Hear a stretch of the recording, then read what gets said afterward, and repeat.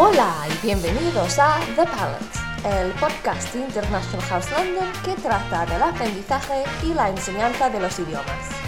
Yo soy Laura y hoy estoy hablando con una de nuestras profesoras de español, Patricia. Patricia nos habla de la ciudad de Madrid. Nos contará de su historia, su arquitectura, su vida nocturna y muchísimo más. Hola Patricia, ¿cómo estás? Hola Laura, ¿qué tal? Bueno, muy bien, muy bien. Aquí, feliz de hablar de mi ciudad. Sí, vamos a hablar sobre la ciudad de Madrid, que es tu ciudad y, claro, la capital española. Entonces, para empezar, ¿cómo describirías en breve la ciudad de Madrid?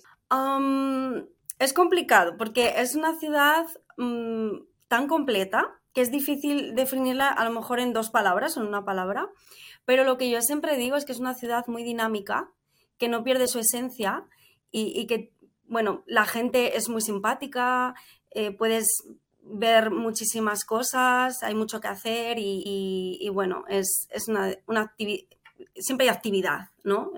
Es una ciudad muy movida y bonita, sí. Sí, y es una ciudad con mucha historia también, ¿no?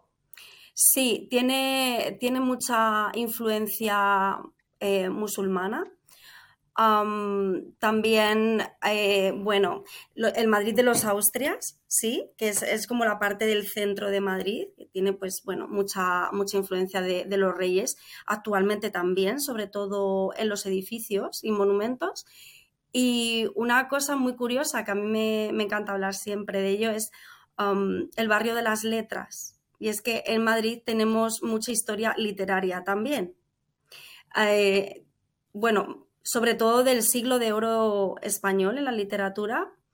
Entonces, hay un Oh, barrio en Madrid que está muy cerquita del Museo del Prado, donde puedes pues ver letras de, por ejemplo, de Quevedo, que es un escritor muy famoso, por el suelo, vas andando y ves pues fragmentos de la literatura en el suelo de las calles. sí. Y bueno, ahí los escritores pues iban a tomar su café y a tener sus charlas. Entonces, sí, tiene mucha vida literaria Madrid. Mm. Es muy interesante. A mí es lo que más me gusta de la parte histórica, la parte literaria. Sí. Mm. Y has hablado un poco de los edificios diferentes. A mi ver, Madrid tiene una arquitectura preciosa. Me parece una ciudad muy elegante, ¿no? Sí, si vas caminando por la calle, vas viendo los edificios grandes, por ejemplo, en Gran Vía, en el centro de Madrid, y también puedes encontrarte con rincones muy típicos, originales de siempre. Incluso tiendas, las confiterías, ¿no? Las tiendas de dulces, que tienen su estructura antigua, algunos restaurantes también tienen su estructura más antigua, y entonces hay como una combinación de edificios modernos con esa parte antigua. Por ejemplo, el barrio de la Latina es muy tradicional. Luego puedes encontrarte parques, por ejemplo, el Parque del Retiro es muy famoso y tiene un entorno verde y un palacio de cristal dentro. Que es súper bonito, ¿no? Mm. Estás en naturaleza y además puedes ver edificios y monumentos pues de la historia, ¿no? Que se conservan muy bien hoy en día. Y a ver, una pregunta importante, ¿vale? Madrid es considerada una de las mejores ciudades de Europa en cuanto a la vida nocturna. Entonces, ¿qué tal la experiencia de salir por la noche en Madrid? Pues yo, honestamente, creo que una de las más divertidas. Creo que es una ciudad que tiene mucha variedad para todos los gustos y variedad de música, variedad de sitios por los que salir. Y bueno, también tiene salas de fiestas muy famosas, hacen conciertos en el Palacio de los Deportes. Es como para diferentes gustos, ¿sí? El barrio de la Latina, Huertas y Chueca son barrios muy famosos para salir por la noche.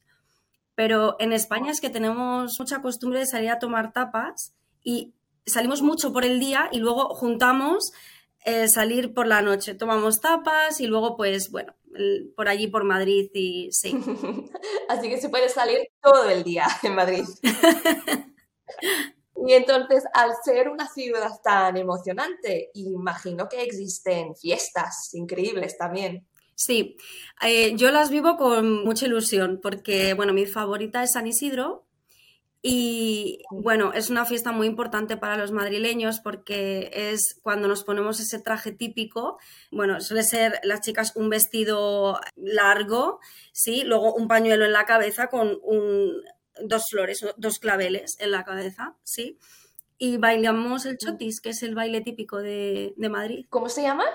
Chotis, el chotis. Baile el chotis. El chotis. El chotis. Y se baila ese día y bueno, también en la verbena de la Paloma, que se hace en otro momento, también en verano. Y bueno, pues es muy interesante porque es muy típico de Madrid. Comemos chocolate con churros o los tradicionales barquillos también. Qué bien, qué bien. Y algo que me interesa y que quizás les suena a nuestros estudiantes es el tema de la movida madrileña. ¿Qué nos puede contar del tema? Bueno, pues fue muy importante, fue un movimiento muy importante contracultural en el que los jóvenes sobre todo querían expresarse mediante la música, pero sobre todo la estética.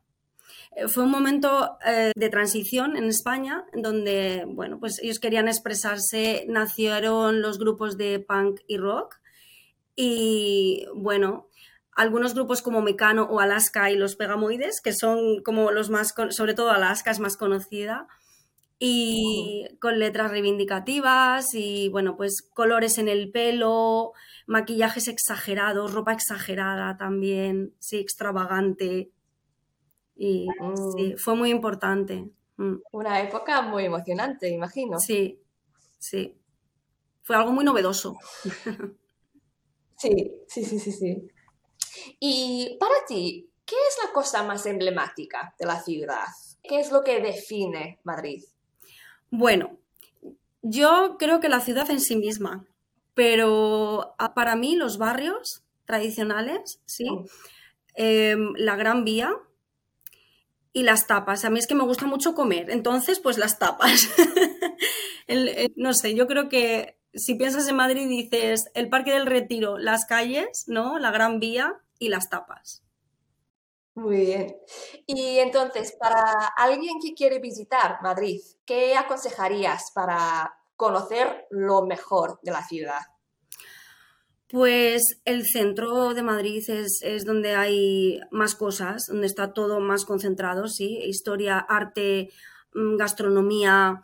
Es muy interesante, por ejemplo, subir a algunas azoteas de la parte de arriba de algunos centros comerciales u hoteles, porque puedes tomar algo y ver la ciudad desde arriba, toda la ciudad desde arriba. También aconsejo pasear por el Parque del Retiro porque es un ambiente de naturaleza muy agradable, se puede hacer deporte al aire libre y, bueno, visitar el Museo del Prado también y, además, sí se puede coger un autobús hacia el Escorial, que tiene mucha historia relacionada con Madrid y está un poquito más alejado de la ciudad, pero es muy interesante.